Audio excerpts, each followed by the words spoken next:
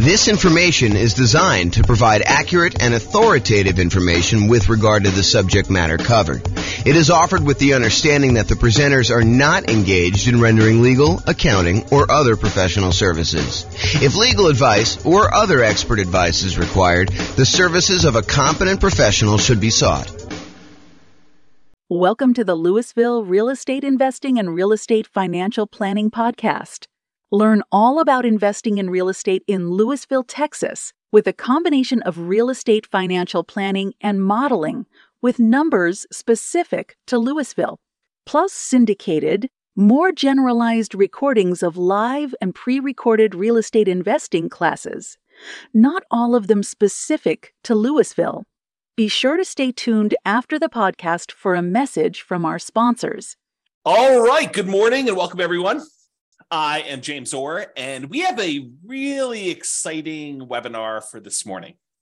So the title of the webinar is why you still might want to invest in real estate despite high prices and high interest rates and lagging rents. So I've been thinking about this a lot. One of the things we're seeing right now is that over the last few years, especially, real estate prices have gone up very rapidly. But then in order to curb inflation, the Federal Reserve has decided to significantly raise interest rates. And so interest rates are way up on prices that were already very high. And rents are up, but they're lagging behind where the prices and the rents are. So we've got this sort of triad of forces all going against us being able to buy new leveraged properties that would have cash flow. So it is harder than ever to have positive cash flow on rental properties. You know, over the last, well, I guess it's been a year or two, but over the few years or so before I took my sabbatical and decided not to do much, we had a period where interest rates were on a decline, and I kept trying to tell people, look, everything is on sale. Even though prices are up, everything seems to be on sale because interest rates are down. That is not the case anymore. Now real estate prices are up, and maybe they're softening, or maybe they're even going down in your market, but interest rates have gone up so fast and rents are sort of lagging behind. In some cases, rents are sort of softening, and that's going to cause a little bit of a drop there, that it is harder than ever to have cash flow on property. So why might you still want to invest in real estate despite all these issues? And by the way, this is not a new phenomenon. You know, we've heard this song before, this idea that, you know, prices are too high, interest rates are too high, rents are too low, and it's hard to get positive cash flow. I'm a kind of a collector of old real estate investing books.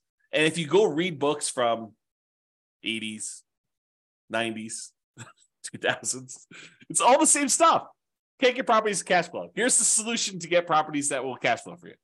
And so I want to talk today about how to kind of overcome some of these strategies and why you might want to still consider investing in real estate. And I've got some interesting new things. And I'm going to try to keep it relatively short because I probably could talk about this stuff all day. In fact, there's a couple of points in here where I mentioned, you know, I probably should do like a full class just on this one little topic. So we'll kind of get there. So cash flow as a goal. So many real estate investors are focused on cash flow because of how you think about what it means to be financially independent. If you think about the three inputs that determine whether or not you're financially independent or not, it's these three things. Number one, passive income from things like Social Security, pensions, if you happen to be lucky enough to have a pension, or if you buy an insurance product called an annuity, which is basically you pay a lump sum. Sometimes you pay it monthly over a period of time before you actually receive it. But in most cases, you pay a lump sum. And then in exchange for that lump sum, the insurance company will pay you out a certain dollar amount, usually per month, until you die. There's some exceptions and variations on that theme, but the idea is you give them $100,000 and they give you, I don't know, whatever it is, 3% per year. So it's sort of like you're betting that you're going to outlive what you could have done yourself if you'd taken that same money, invested somewhere else by having the insurance company invest that. And so you give them $100K, and if you die early, then that's how they're able to pay out. Some people longer and some people shorter. So anyway, number one, passive income from Social Security, pensions, or annuities. Didn't mean to go off on a tangent on annuities. This was not intended to be an annuities class. Number two, net cash flow from rentals. And this is the one where I think a lot of real estate investors focus on cash flow. They're cash flow, cash flow, cash flow. I want to be able to be financially independent. And the way you do that is you have enough cash flow coming in for your rentals to be able to be financially independent. Yeah, that is one way to do it. The third way is a yearly safe withdrawal rate, a percentage of your assets that you have invested somewhere else that you could safely pull out, usually from the return, although you could dip into principal in some cases, on some type of invested assets, usually stocks, bonds, commodities. People aren't talking about Bitcoin quite as much anymore, except for the lawsuits and stuff. So, but that's an example of another invested asset. To be 100% clear, though, it's not yearly safe withdrawal rate on equity. The equity is what's generating your cash flow, and this is another kind of sub problem to what we're seeing in our current environment. Prices have gone up over the last few years, and anyone who's owned these rental properties, now we're in this really unique situation where we've got a bunch of equity in a rental property and a really good interest rate on our mortgage in a lot of cases, unless it's paid off. And so you're kind of stuck with this thing where you've got a ton of equity, and so your return on equity has gone down quite a bit.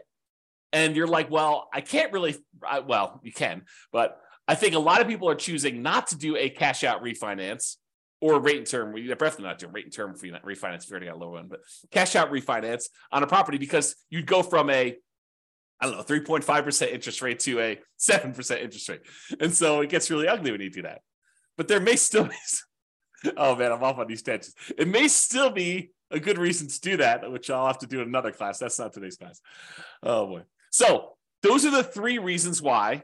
Those are three reasons people become financially independent. It's the three sources: passive income from Social Security, pensions, annuities, net cash flow on rentals, yearly safe withdrawal rate on invested assets. And so a lot of real estate investors are focused on cash flow because they're like, look, I don't got Social Security. Well, maybe you do at some point. I don't got a pension. I'm not doing annuity. So I'm really focused on this cash flow, this yearly safe withdrawal rate on invested assets. That doesn't make sense to me because I'm investing my money in real estate. So that's why they focus on cash flow. Although there are some ways to kind of get around that, which we'll discuss here very briefly. So in other webinars, which is not today, we've talked about how to improve cash flow. And there's a lot of really good strategies that still apply today. There's a class I did, I think it's called the How to Improve Cash Flow Workshop. You can go watch that. It's good stuff. Go into a lot more detail on all the different ways to improve cash flow. It's based on the lowest monthly payment guarantee I had and the maximum cash flow guarantee. Kind of combine those two into one class to show you how to improve cash flow. So even if you could improve cash flow, which you can, it still may not be great because of just our environment. But, and this is the big but for this class, cash flow isn't the only reason to invest in real estate. Two significant examples come to mind. Number one, you may want to build up an asset base, rental properties, something else, and then improve cash flow by converting to free and clear properties. So imagine for a minute, and I probably should do a whole class just on this topic, but imagine for a minute, you buy a rental property, you buy another rental property, buy another rental property, you eventually get to the point where you have 10 rental properties, and then you let them grow for a period of time, and then you sell off 5 of them, pay off the mortgages you have on them, take any of the proceeds you had from those 5, and pay off the remaining 5 that you kept. Now you've got 5 free and clear rental properties that'll cash flow a lot better. So you buy more than you need, you sell off some, and you pay off the others. And I've done a lot of modeling on this as a way to speed up your time to being financially independent. Turns out it's a lot faster. So even if you're not getting great cash flow on the properties now, but you've got some time, it may still make sense for you to buy the properties, then use the proceeds from selling them to pay off the other ones. Or another variation on this theme is you buy a bunch of rental properties, and because the overall return on the rental properties is usually greater than what you can get in stocks. And I'll show you an example of that today. I'll show you a bad example of that today to kind of make my point. But then you could have all these rental properties, and then as they grow over time, you could then take all those, sell off all of them, not just part of them to pay off the other ones, but sell off all of them, take that money and invest in something else like stocks, bonds, annuities, whatever you're going to do. And then you could use a yearly safe withdrawal rate on those invested assets, on the stocks then. So you kind of use your real estate as a kind of like booster rocket to get you where you want to go with a certain net worth. Then you use that net worth in order to live on a yearly safe withdrawal rate. So those are kind of like the two immediate exceptions of why cash flow isn't everything, right? So let's discuss building up assets and why specifically the first $100,000, acquiring the first $100,000 is the hardest. And then we'll return to real estate for building up your asset base. And for those of you that stick around to the end, I got some brand new stuff that I did yesterday, which I will share with you, which is crazy. I think it's going to blow your mind. It has to do with free and clear rental properties, buying properties for all cash, which I think a lot of people are like, that doesn't make sense. It takes so long and everything else. Well, not so fast. Not so fast on that one. Okay. All right. So here's a quote from Janet Lowe from, I think it's a book, Damn Right, Behind the Scenes with Berkshire Hathaway billionaire Charlie Munger. Charlie Munger, I think, is worth like $2.4 billion, something like that. What's a few hundred million here and there, when you're talking about billions, right? So here's a quote about Charlie. He's a billionaire. He's Warren Buffett's partner. They do a lot of investing, bounce ideas off each other. Really fascinating dude, super smart dude. So this is what Janet Lowe has to say about Warren Buffett, about Charlie Munger. Charlie Munger has said that accumulating the first 100,000 from a standing start with no seed money is the most difficult part of building wealth. Wow, a billionaire who is focused on investing for pretty much all his life says the first 100,000 is the most difficult. I'm continuing with the quote. Making the first million was the next big hurdle. So once you get to 100K, then your next goal is, hey, how do I get to this first million? Continue with the quote. To do that, a person must consistently underspend his income. Getting wealthy, he explains, is like rolling a snowball. It helps us start at the top of a long hill, start early, and try to roll that snowball for a very long time. So not practical advice. I mean, really good advice, but not practical in the sense that, how do you do it? So let's continue on. So here's an actual quote from Charlie about the same concept. He says, quote, the first 100,000 is a bitch, but you got to do it. I don't care what you have to do. If it means walking everywhere and not eating anything that wasn't purchased with a coupon, find a way to get your hands on $100,000. After that, you can ease off the gas a little bit. So again, not super practical yet, which we'll get to, but still super interesting. All right. So here is a chart showing how long it takes to save up for your first $100,000. And I've assumed a couple things with this. Now I'll go over my assumptions. I think it's important. The first thing is I assumed you're saving $10,000 a year. And to kind of use Charlie Munger's quote, got to do whatever you have to do in order to save up that first 100K. And if it means scrimping and saving and eating ramen noodles, doing whatever you have to do, got to do that. So I've assumed you're saving $10,000 per year, and I've assumed you're getting 7% interest on your money. So you're investing in stocks or something like that, and you're able to get 7%, which I don't think is like incredibly difficult over a long period of time. In any given month, it's hard to hit that number, but over a long period of time, I think 7% seems really reasonable. I've also assumed that you don't save this monthly. Basically, at the end of the year, you save up 10K and you invest that. So you'll notice there's no interest earned on the money in the first year. Basically, you deposit 10K and you have $10,000 at the end of year one. Then at the end of year two, you earn interest that's 7% on that first $10,000, and you invest in another $10,000 at the end of year two. So at the end of year two, you have $20,700. $700 was interest on the first 10K, but you added another 10K. So $20,700 at the end of year two. And each year, each year your money grows until eventually, after 7.84 years, a long time, you get to $100,000. And you're thinking to yourself, incorrectly, I might add, but you're thinking to yourself, 7.84 years to get to $100,000. It's going to take me, 10 times that, 7.84 times 10, almost 80 years to get to $1 million. And I don't have 80 years. A lot of you are thinking. And secondly, $1 million is not what it used to be. And so I think I need more than $1 million. And so you've got some challenges. You're like, it's going to take me 80 years to do this. Well, maybe it won't take you 80 years. Let's take a look. Saving your first 200K. So in that last chart, we showed you the first 100K to get to this point took 7.84 years. But at this point, you've got $100,000 that you've got invested at 7%. And so part of the work is being handled by the money you already have invested. Sure, you got to keep adding the 10K, but the 10K is becoming less and less important over time. The money you have invested becomes more important. And that applies for real estate too. Once you get a rental property and it's kind of performing on its own, that continues to grow and you have to do less work to make more and more progress. Okay. So the second 100K happens in only 5.1 years. Whoa. I went from 7.84 years, almost 8 years, to about 5 years. That's a lot faster. It's 35% faster to save that second 200K. Well, that's interesting. Well, if it only takes, another, whatever it is, 9 more times for this, that's only 45 more years. That's a lot faster. It's becoming more interesting. All right, I'm going to jump ahead a little bit. We're going to go to 500K. So the first $100,000 took a little less than 8 years. The second one took a little more than 5 years. The third one takes a little bit less than 4 years, 3.78 years. The fourth $400,000 total, takes just a tiny bit more than 3 years by itself to get that last 100K. And then finally, in order to get the last 100,000 on your way to 500,000, it takes 2.5 years. So as you can see, it's getting faster and faster for each one. And you're not investing more each year. You're doing that same $10,000 each year that you do this. Okay. So when you get to your first million,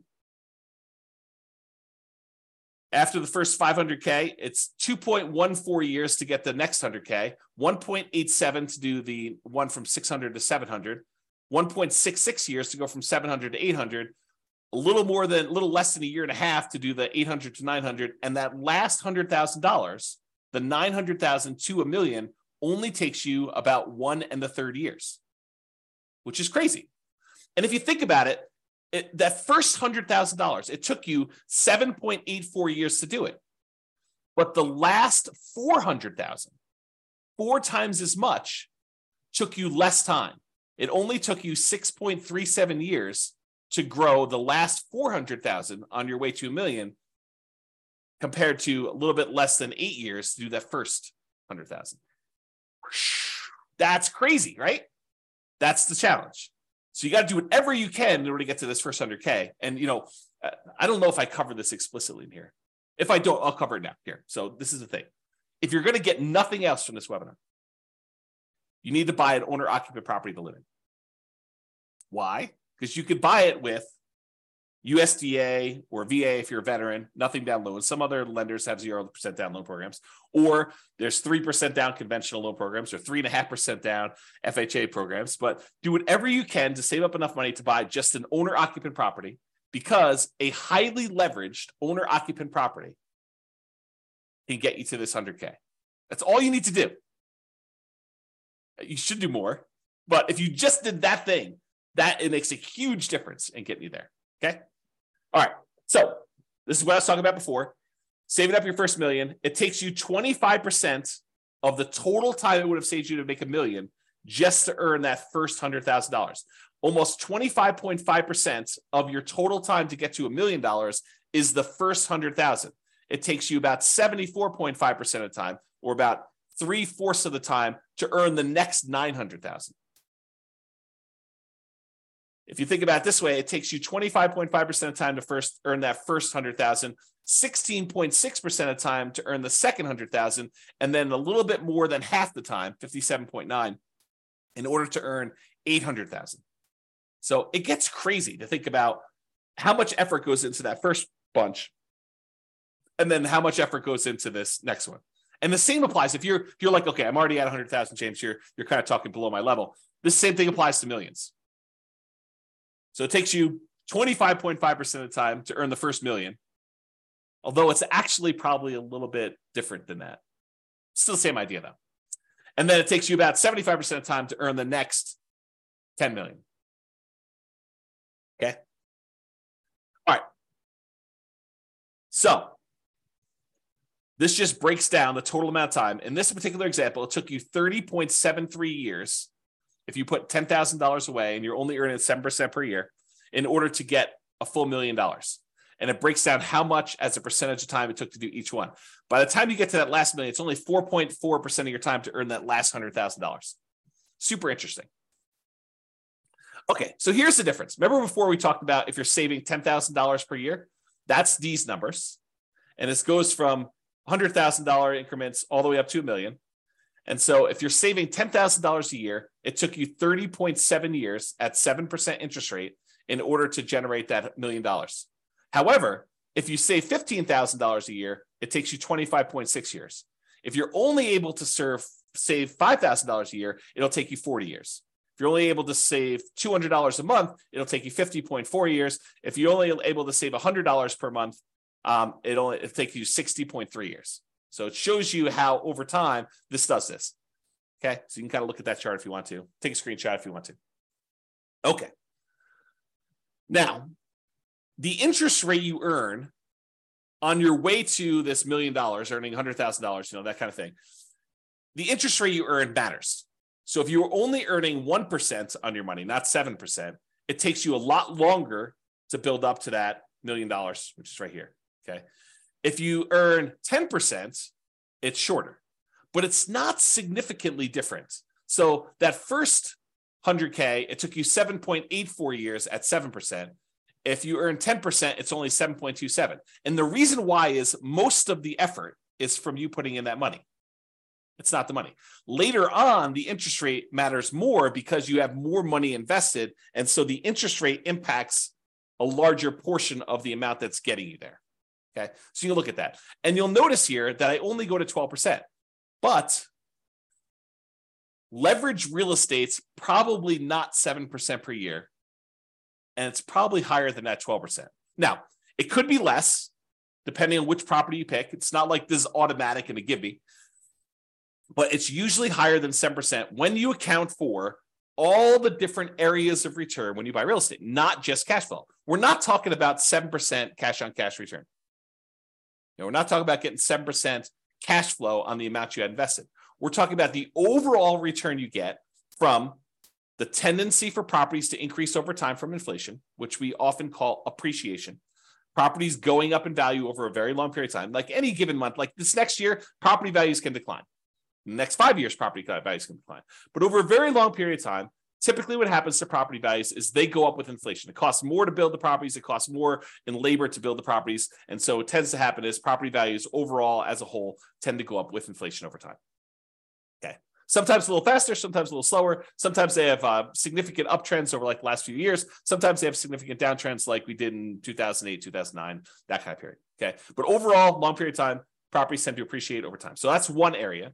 Cash flow, which we talked about, which, right now might actually even be negative. Depending on what market you're in, you might actually see negative cash flow. If you put down 5%, put down 20% in a property, the more you put down, the more likely you are to have positive cash flow on a property. If you bought a property free and clear without a mortgage at all, you're very likely to have positive cash flow on that rental property. If you put down more, if you put down less, you're more and more likely to have negative cash flow. Plus the return you get from paying down the loan on the property. Part of the monthly payment you make on a normal amortizing loan, 15-year loan, 30-year loan, 40-year loan, any of those amortizing loans that pay themselves off over a certain period of time, like a 15-year loan pays itself off over 15 years, 30-year loan pays itself off over 30 years. But I actually have a typo here. Let me make a correction. It says department pay down instead of debt pay down. Make a note. So debt pay down, the return you get from paying down a loan, that little amount of money in the beginning that pays down how much you owe, the principal on the loan, that increases over time. And the amount you make from that is also a return. Plus, when you have a rental property, not properties that you own, you live in, but if you have a rental property, you get a tax benefit of depreciation. And man, I got to do some whole classes on depreciation because this is a tool that becomes very important in a market like now, where we have these high prices, high interest rates, lagging rents, and we're looking for deal alchemy, where we can kind of manipulate the return quadrants in order to get properties and have them overall cash flow less.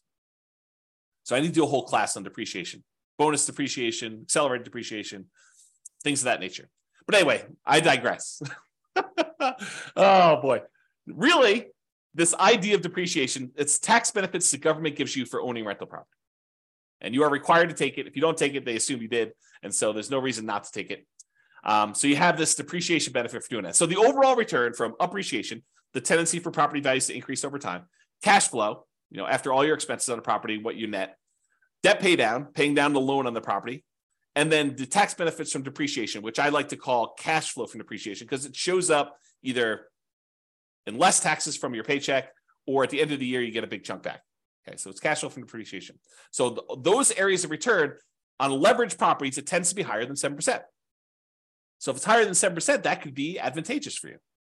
And this is especially true if you acquire an owner-occupant property, one that you live in, as a primary residence with little or nothing down. So you go buy a property with a USDA or VA loan, you get nothing down on that, or you put a 3% down on a conventional loan, or 3.5% down on an FHA loan, or 5% down on a conventional loan, and you're able to buy a property that is highly leveraged. The returns from appreciation, debt pay down, depreciation, if you convert it to a rental after a period of time, those are all usually really, really good. The cash flow may be ugly because you got very little into the deal. And so you're looking at the overall return. And if you convert that property after living there for a year or two or whatever it is, and you convert that property to a rental property, what we normally call the nomad real estate investing strategy. You buy a property with little or nothing down, you live there for at least a year, and you convert it to a rental. If you kind of do that strategy, that can be very effective. Even in today's market, even with really, really negative cash flow. Because you got to look at, what's my alternative? I did a class once, it was called, Is Nomad Dead? We had seen this big run up in prices, and everyone thought, there are no deals. I can't get the deals I was getting, 4 years ago, and how bad the real estate market was and everything. I was like, okay, let's do a whole class and see if Nomad is dead. And so I did a whole bunch of analysis, and I'll give you the 30-second version of this 2-hour class, because there's a lot of detail in the class, but here's the 30-second version. You calculate out whatever the return it is that you can get on the property that's sitting right in front of you. You find the best deal that you can in the marketplace right now. What's the best I could do? And you look at the return that you would get on that particular property. And you say, okay, it's whatever it is, 22%. Okay, it's 22% per year. What else can you invest in where you get 22%? That's the whole thing of the class. If you can go find something where you can get better than 22%, then go do that. If you can't, then real estate looks like a better option at this point.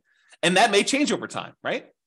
3 years from now, maybe I think I'm just investing in whatever, the new version of whatever the flavor of the week is, the new Dogecoin or Bitcoin or whatever the new thing is that people are looking at, NFTs. I saw this article. There's a company that is now buying your now lower valued NFTs so that you can take the tax write-off, so that you could do losses on your taxes, right? It's kind of a new industry that's popped up. So anyway, I digress here. The point is this idea that you look at an investment and you see the return that you can get on it, and you decide, is this for me? Yes or no? Right now it is, or right now it isn't. And you can go do that. And I'm going to give you the little bonus at the end is, if you're distressed, if you're all worked up, you're all anxious, you feel that tightness in your chest because you're thinking to yourself, the market, the interest rates are high, prices are high, rents are, where they are, they're a little lagging behind. This is where all that is. And you're thinking to yourself, I've missed the boat. I got to get another property. I got to be all constantly leveraged and constantly up there. I'm going to show you at least one slide. I need to do probably a whole class on this, maybe several, but I'm going to show you that breathe, relax. Even if you have to save up your money for another year or two and wait, it's not the end of the world. Chill out. But if you're like, hey, look, there's an investment in front of me, it makes sense to me, I'm going to do it, that sounds good. And you still might want to do that because of what I'm about to show you. Okay. So this is what I would consider a particularly bad property, right? It's I'll jump right to the bad spot. It's negative $8,000 a year in cash flow. Now you are buying it with 5% down, so you got very little money in the deal, but it's ugly. I mean, who wants to put out, whatever it is, almost $700 a month in negative cash flow? But as an aside, if you were going to save $10,000 a year in order to get that first 100K and kind of build on that, if saving that is really paying negative cash flow to kind of invest over time in order to own this rental property, that's not the end of the world either. If you think about it this way, I'll kind of go off on a tangent on this. If you had put enough down, this thing would have positive cash flow. But you chose to put a little down, and now you're choosing to take some money each month and paying the negative cash flow. Really, you're just paying the mortgage payment. You're not getting enough in to do it, so you have to supplement it. But you're paying that negative cash flow over time. It's sort of like you're able to make an investment in this rental property over time. You are investing a little bit of money each month in the form of negative cash flow as additional down payment that you didn't make elsewhere. Right? I mean, isn't that what you're doing? You could have put more down if you had, whatever this property is. I don't even know, $500,000. You could have put $500,000 down. It would have had positive cash flow from day one. Could have put probably $250,000 down, had 50% mortgage on the property, and it probably would have positive cash flow.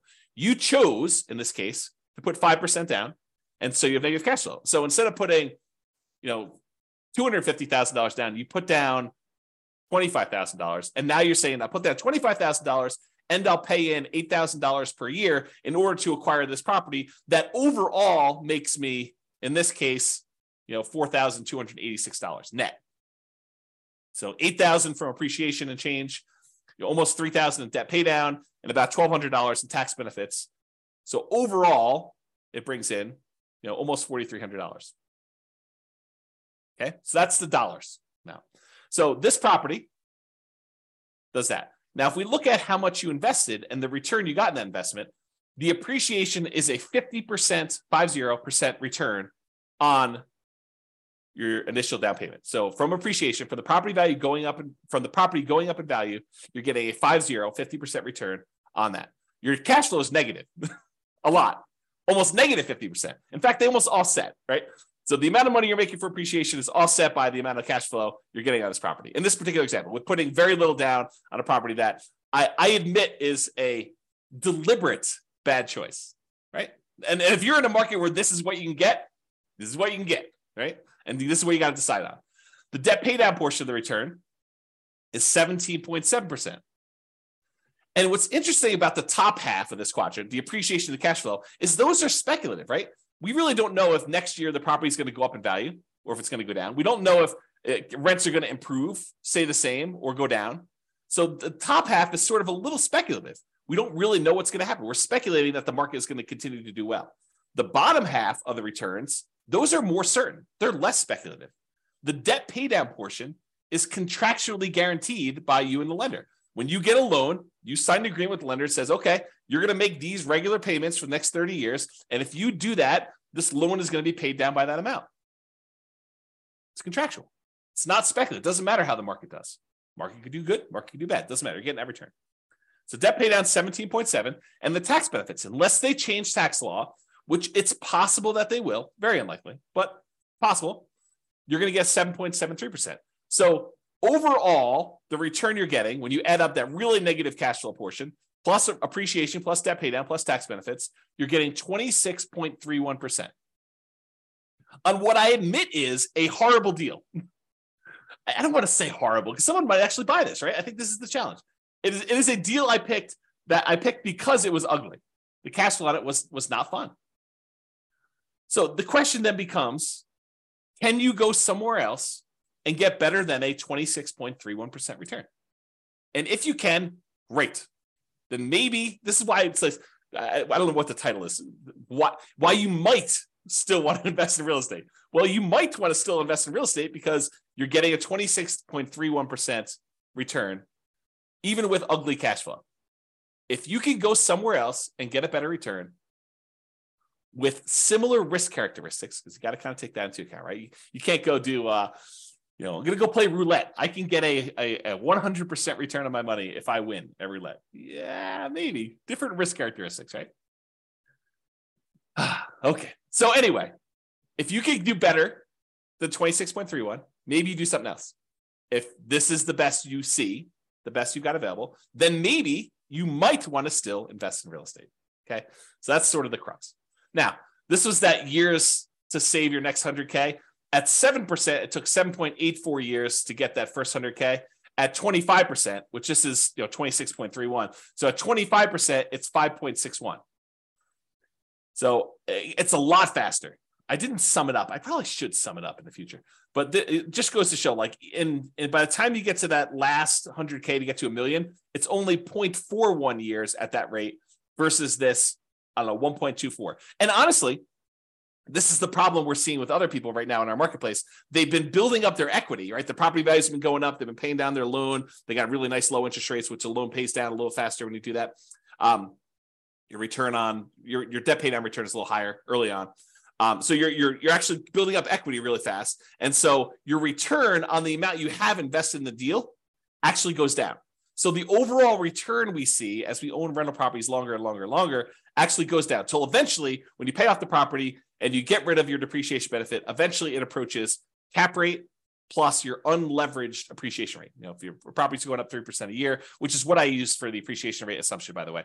Some people are like, James, you get 50% return from appreciation. James says that he's getting 50% appreciation. No, I didn't say I'm getting 50% appreciation. I'm getting 3% appreciation, which seems very reasonable over a long period of time, especially considering the last few years. But 3% over a long period of time, it turns out the return from getting 3% appreciation is 50% when you only put 5% down and you have 1% in closing costs. Okay. I got distracted. I don't know where I was, but the idea here is you've got this good return that you're seeing, and it gets you there a lot faster. Man, to be spacey. Okay, here we go. All right, so grow your assets net worth. So even with negative cash flow, significant negative cash flow, really ugly cash flow, and even modest depreciation, that 3% per year, and the debt pay down from, in this case, putting 5% down the loan, debt pay down is pretty good. And the tax benefits of owning a rental property, that depreciation benefit, you might be able to get a significantly higher return than you could in something else. Whatever it is you decide you're looking at, stocks, bonds, crypto, NFTs, whatever you're doing. So you could use this return to grow your net worth, buy rental properties over time, get this higher return, 25%. Then one of two options. This is just kind of like two things to think about. Number one, and we talked about these earlier, sell some of the rentals to pay off the remaining ones with the net proceeds. The idea is you buy 10 rentals or whatever number makes sense for you. Then over a period of time, when you get closer to the point where you need to convert that money in order to be much more cash flow heavy, to be able to support yourself and be financially independent, you sell off 1, 2, 3, 4, 5, 6, whatever number it is to pay off the other ones that you still have. And then you have really, really good cash flow, free and clear properties on those. You kind of go from afterburners with leverage to completely unleveraged owning those rental properties to do that. So, and by the way, I talk about net. When I do my analysis, I talk about net proceeds. Don't think to yourself, oh, the property's worth 500, I owe 350, so I have $150,000 in equity. No, that is not how that math works. If you go sell a property for 500 and you owe 350, you're not walking away with $150,000. It's net after real estate commissions. If you're going to sell it with a real estate agent, if you're going to sell by owning, maybe they'll save some of that in exchange for doing your own work. Your share of closing costs, not all closing costs are yours. Some of them are the buyers. It's negotiable who pays a lot of those. Your capital gains taxes. So whatever the value of the property went up from where you bought it, you have capital gains taxes on those. And the government gives you this great benefit of depreciation, but there's this thing called depreciation recapture, which means the money that you got from depreciation, now the government says when you go and sell a property, you need to pay back a certain amount of that in a tax called depreciation recapture tax. So a combination of all those expenses need to be taken out. So what you thought was $150,000 in equity might be, depending on what happened and everything else, $75,000 or $100,000 or whatever it is. So it could be a significant bite out of that. So I'm talking about taking all the properties you have, selling off some of them, paying all those fees I just talked about, or eliminating them or deferring them. You could defer some of them with 1031 exchanges and stuff, although you wouldn't be able to pay off the properties with a 1031 exchange. I digress. We'll talk about that another day. But you could take all that proceeds, pay off the other properties, and then have some free clear properties to do that. Okay. So you use these higher returns you're getting on this leveraged rental properties, and then you use that in order to pay off some of the other ones. Or option number two, you take all the rental properties you acquired, they were kind of rocket boosting their way up. They've now grown in value. And instead of taking some of them, selling them and paying off the other ones, you sell off all of them and then decide to simplify your life, because owning rental properties is a little bit more complicated. Even if you have a property manager doing it, you need to manage the property manager. So now you take all the proceeds though, and you say, I'm done with all these rentals. They served me well while I had them. They did their job. Now I'm going to go invest in annuities or bonds or stocks or crypto or NFTs or whatever you're going to do, right? So you have this idea to do that, okay? So you sell off those, and then you take that and you put it into whatever it is that you're investing in, and you use a safe withdrawal rate on that money to do that. Or you go buy annuities and you use the annuity kind of return to do that. Okay. So that is one way to think about the return you're getting on there. So the question is, should you invest in real estate or stocks? And what I did, it's got to give you some background here. I went and I modeled this question. Should you invest in real estate or should you invest in stocks in over 300 US cities with their current real estate prices and their current rents and the current mortgage interest rates. And I adjusted for a little bit of standard of living. So I said, if you're in a really inexpensive market, you're probably living on this number, because that's what you basically need in order to afford properties in that market. But then I also said, in order to be considered financially independent, you need to replace that number in passive income and other things in order to be able to get to that number. So if you're in a market where I was like, hey, look, you need $5,000 in order to be able to do this, $5,000 per month, in order to be able to buy properties in that market, I also said that your passive income needs to equal $5,000 a month. If you're in a market that requires $10,000 a month in order to be able to buy properties there, then you need to replace $10,000 a month with passive income. So the bar to be financially independent in more expensive markets is also higher. I kind of made it that way. Okay. So what we're going to do is we're going to look at 3 different strategies. What if you did this nomad strategy where you went and you bought properties as an owner occupant, put 5% down, you have private mortgage insurance when you do that in almost all cases. There's some exceptions like VA loans, but VA loans got their own funding fee, which is essentially private mortgage insurance paid as one fee in advance. I digress. So you basically have this whole thing where you do a nomad, you're buying a property as an owner occupant, you got to live there for at least a year. It's a requirement of the lender. Then once you're done living there for a year, you can convert it to a rental. Sometimes it's more than a year in order to be able to have enough saved up to buy the next property. But you do that and you buy rental property after rental property after rental property until you get up to 10. I maxed you out of 10.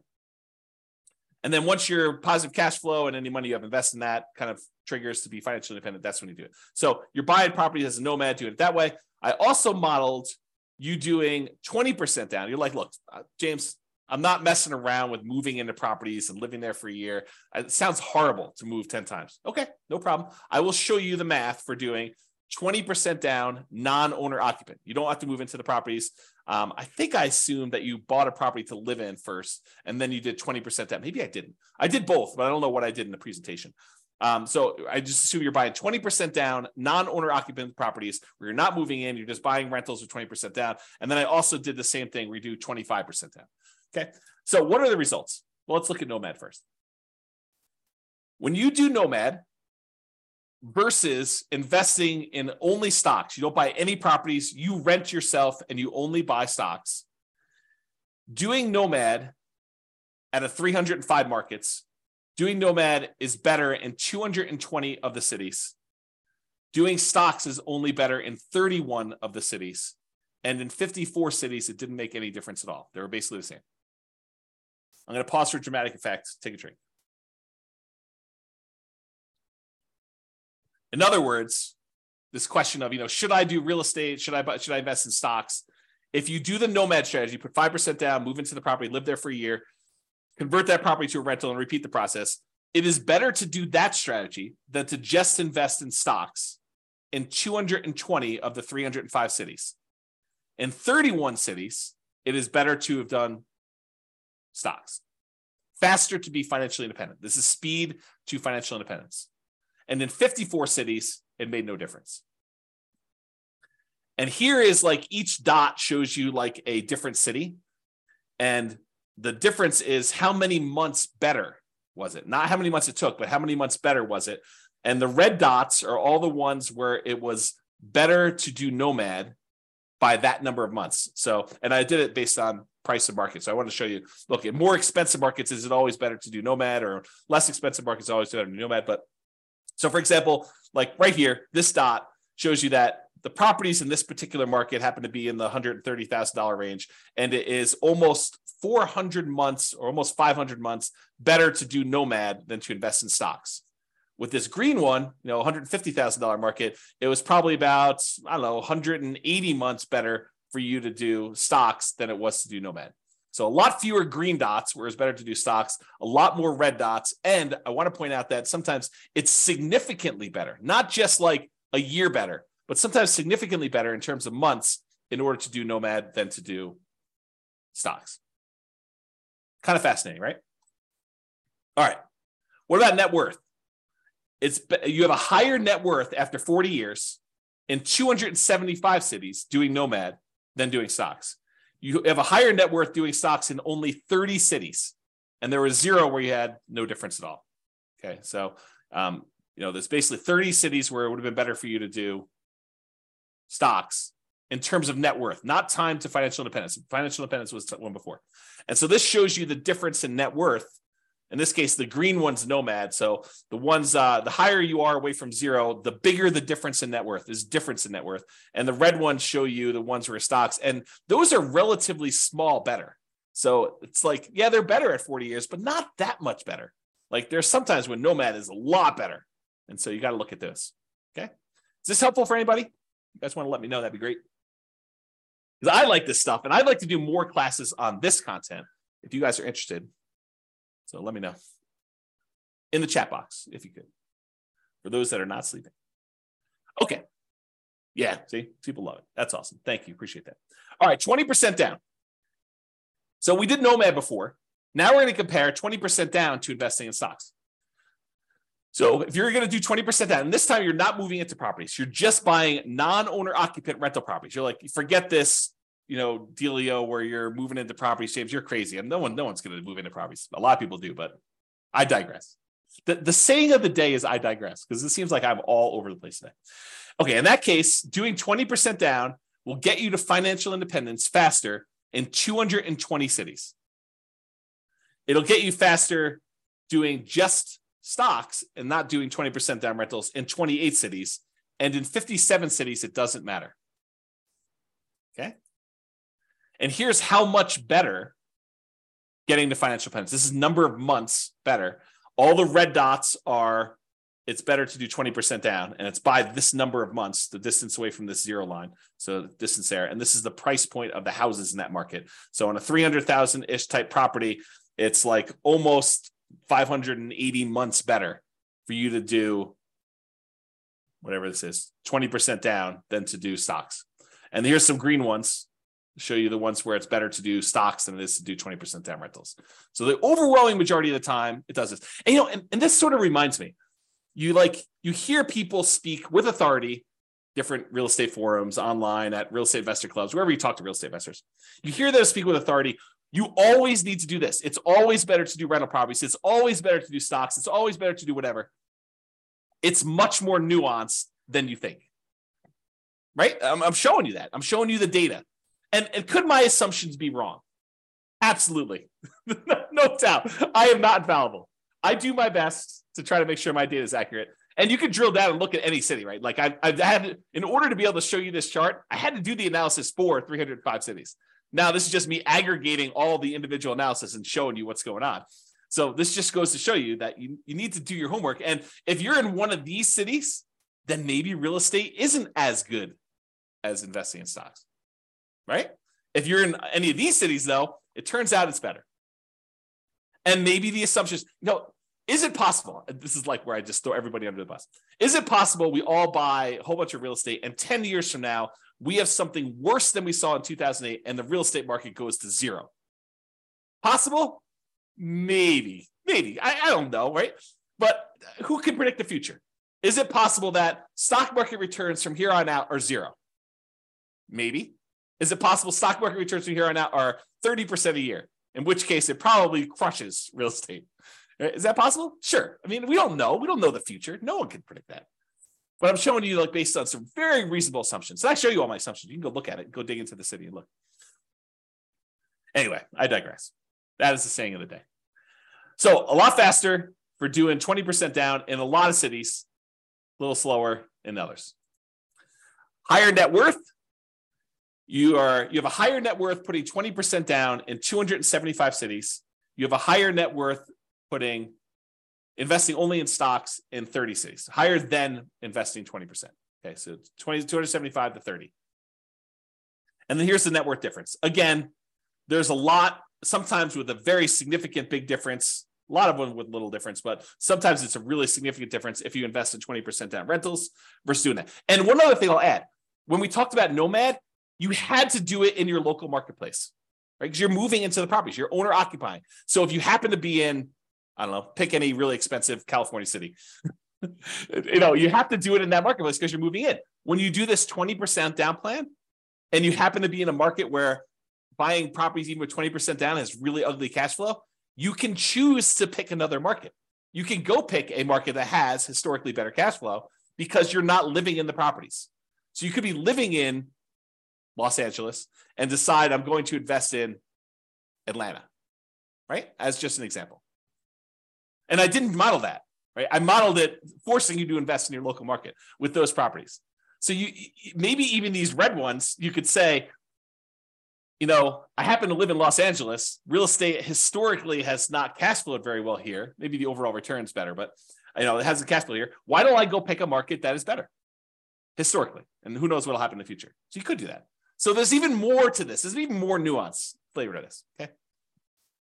All right, 25% down. We've I built up. You know what I'm talking about now. 25% now versus stocks. 25% down is better in 228 cities. Investing in stocks would have been better in 26 cities, and in 51 cities, it didn't matter. And this is time to financial independence. So it would have been faster to be financially independent if you put 25% down, bought non-owner occupant rentals in 228 cities. It would have been faster for you to be financially independent if you invested in stocks in 26 cities, and 51, it didn't matter. And then here's that distance, basically how much longer the difference between one and the other. And all the red ones are the 25% down. The green ones are you invest in stocks. And you can kind of look at this. And then higher net worth.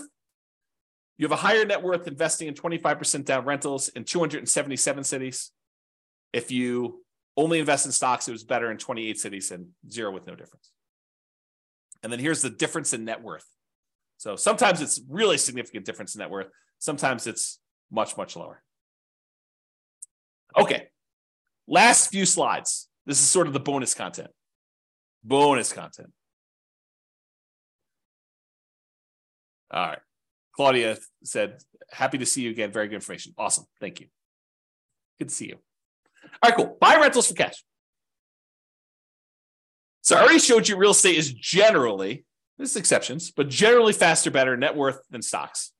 Generally faster and also better net worth. Because we looked at both those. Speed to financial independence and also size of net worth, right? Than stocks. But here's the issue, right? As stated at the beginning of this webinar, prices are way up, interest rates are way up, rents are lagging. So one way to deal with high interest rates is to opt out. And by opt out, I mean don't use mortgages. You got really, really high, ugly mortgages, interest rates. You could say, something, I'm going to pass. I'm just not going to do mortgages. So what that would be is buying properties free and clear. Some people, and I put this in italics, believe that you need to be leveraged with mortgages. Like it's silly to invest in real estate without mortgages to get the benefits of rental properties. And your returns, appreciation, debt pay down, which debt pay down would be 0 if you didn't have mortgage on it, depreciation, those returns get amplified, as does cash flow in whichever direction you are doing, either amplify negative or amplify positive as far as terms of percentage. But they get amplified when you're leveraged. And so you could see their case. I'd rather earn whatever it is, 30, 40% of my money. But sometimes real estate is just a better return, even unleveraged. You get depreciation, you get unleveraged cash flow, and you get appreciation unleveraged. And the combination of what your cap rate is, which is basically your cash flow if you own a free and clear property, what your cap rate is, plus your appreciation, plus that tax benefit, is better than what you'd get investing in stocks. And in those cases, maybe it still makes sense to invest in real estate. So I probably need to do an entire class on this, but just a little bonus for you. So this is sort of the framework for which scenarios we need to run. So we need to do a scenario where you do buy an owner-occupant property to live in, and one where you say, I'm going to forego buying an owner-occupant property to live in, and I just rent myself. So you've got two different groups. And then in each one of those, you need to decide how you're going to invest, whether you're going to do the nomad strategy and keep buying owner-occupant properties and converting them to rentals, or if you're going to do, which I guess doesn't apply if you're renting, but that's the exception. You're going to do nomad, you're kind of do that. Or if you're going to buy an owner-occupant property or not buy an owner-occupant property and buy 20% down rentals for the rest of the time, or 25% down rentals for the rest of the time, or pay all cash and not get any mortgages at all and just buy investment properties without mortgages at all. Okay. So those are sort of like the options, right? You either buy an owner-occupant or you rent. And then whether you're going to do nomad or 20% down to acquire the rentals or 25% down, or you're going to pay all cash. So that's sort of the framework. I'm not covering all of these in this class. Okay. I did I think a couple slides. Oops. Okay. So what I'm going to talk about now is I'm just going to do this is much less detail than I did in the previous ones. And I probably need to do like full classes on this. So here it is though. Nomad versus owner-occupant, so buy an owner-occupant property, then do 9 all-cash rentals. So we're either going to buy an owner-occupant property, live there for a year, convert it to a rental, repeat that process until we get up to 10 rentals, or completely alternative, we're going to say we're going to buy an owner-occupant property 5% down, then we're going to save up our money until we have enough to buy a property free and clear without a mortgage at all. And once we get that property, then we're going to save up and buy another property, but the property we bought has really good cash flow because we don't have a mortgage on it, okay? So in the baseline nomad model, where we just did nomad, 70 of them in 70 of the cities never quite achieved financial independence. They may have been really close. They may have been at like 90% of the way there to do it, but they never achieved financial independence in 60 years. So I set the timer. I said, look, we're going to model this for 60 years in the future. So it's possible 61 years they actually achieve financial independence. I didn't go out past 60, so I don't know. But at the point where that happened, 70 of these cities did not quite achieve financial independence. They may have been really close. They may have been really far away. We'd have to go look at that individually to see that. But in that case, 70 of them did it. However, if you did that, you buy an owner-occupant property, then you go and save up and buy 9 free and clear properties without mortgages at all. Only 39 of those never achieved financial independence. So it was more effective for you to do this, buy an owner-occupant property, then save up your money and buy a free and clear rental property in 39. It was more effective to do that. Difference between 70 never achieving financial independence versus 39. So more of them achieve financial independence by doing that strategy, which I think blows people's minds. They're like, this is crazy. You're saying that more often you see people be financially independent by doing this free and clear model versus doing highly leveraged real estate? Yep, in that particular case, that's true. Okay, there were 39 where both never achieved financial independence, regardless which scenario they did. So basically the 39 where you never achieve financial independence with this all cash thing, I'm pretty sure those are the same 39 because they probably didn't achieve financial independence when you did nomad either. Okay, moving on. When you own or occupy, then you do 9 all cash rentals. On average, it achieves financial independence almost 2 years faster. What? Say that again, James. What'd you say? I just said that if you do the model where you buy an owner-occupant property and then you save up and you buy free and clear rentals, that on average, when the average of all 305 cities, on average, it's 2 years faster, 24 months faster for you to do that to be financially independent than to do the nomad baseline. 2 years faster to actually do free and clear? Yeah. Now, there are some where free and clear is a lot, where the nomad's faster. And there's some where the free and clear is faster. But on average, it's 2 years faster. Craziness. On median's the middlemost number, it's 35 months faster, almost 3 years faster. That's the middlemost number. Now, there is a lot more to this story. There's no way I could do this justice in just this one class. I'll do more classes on this in the future, provided you tell me you want them. If you say, James, this sucks. I don't want to do any more of these. But if you tell me, look, this is super interesting, I do want more of this, then let me know, and I will plan on doing more classes. I could do a deep dive just into this one scenario, talk about the assumptions, talk about kind of outliers, how this works. We can look at different cities. Okay. So yeah, Nick's like, yeah, please. That's awesome. All right. So here's the chart for this one. So achieving financial independence, it's faster to do the owner-occupy than do 9 all-cash rentals in 177 cities. In 86 cities, it's still faster to do nomad. In 42 cities, it doesn't matter. Interesting. All right. Same idea, except now I'm looking at 20% down or 25% down versus doing one owner occupant, all cash for 9 rentals. So in this one, I put 20% down, doing that non-owner occupant thing versus doing the owner occupant, then buying all cash. So make sure you guys are clear on what I'm saying here. In one model, we are just buying 20% down rental properties. And we did one owner occupant nomad to start with. So we bought a property owner occupant. Then from then on, we put 20% down and bought rental properties. In this other one, we bought an owner occupant property and then we saved up money and we bought properties all cash, free and clear.